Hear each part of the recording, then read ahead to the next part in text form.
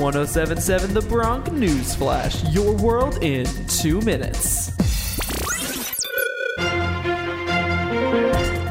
This is your Bronc News Flash, your world in 2 minutes. I'm Tommy Franks from Rider University. Another day in the summer, another ruling. The Supreme Court decides to reject President Trump's bid to block the New York subpoena seeking financial and tax returns. But the court issued a mixed decision in a related case involving subpoenas from Congress. The decisions were voted on with a 7-2 margin and send the case back to the lower courts, where the president can raise additional objections to those subpoenas. Governor Murphy has signed an executive order which mandates that masks be worn in public, outside included. The mask has to be worn when social distancing is not possible, let's say a packed boardwalk or a beach on the Jersey Shore. But why is Murphy doing this exactly? Well, here he is at a press conference explaining why. But unfortunately, we have been seeing a backslide in compliance as the weather has gotten warmer, and not surprisingly, as a result, our rate of transmission has similarly crept up.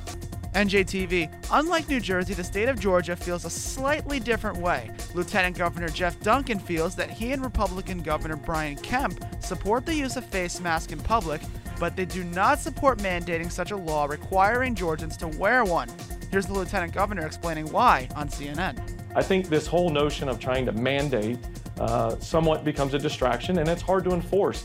I think we need to, as leaders, continue to encourage everybody in every community to take this very seriously with social distancing, with wearing masks, with being clean and having the highest levels of hygiene. The MAC conference is announcing their 40th anniversary men's and women's basketball teams. These teams will highlight some of the best MAC student athletes of all time. 10 Bronc alumni basketball players have been selected, including 5 men and 5 women.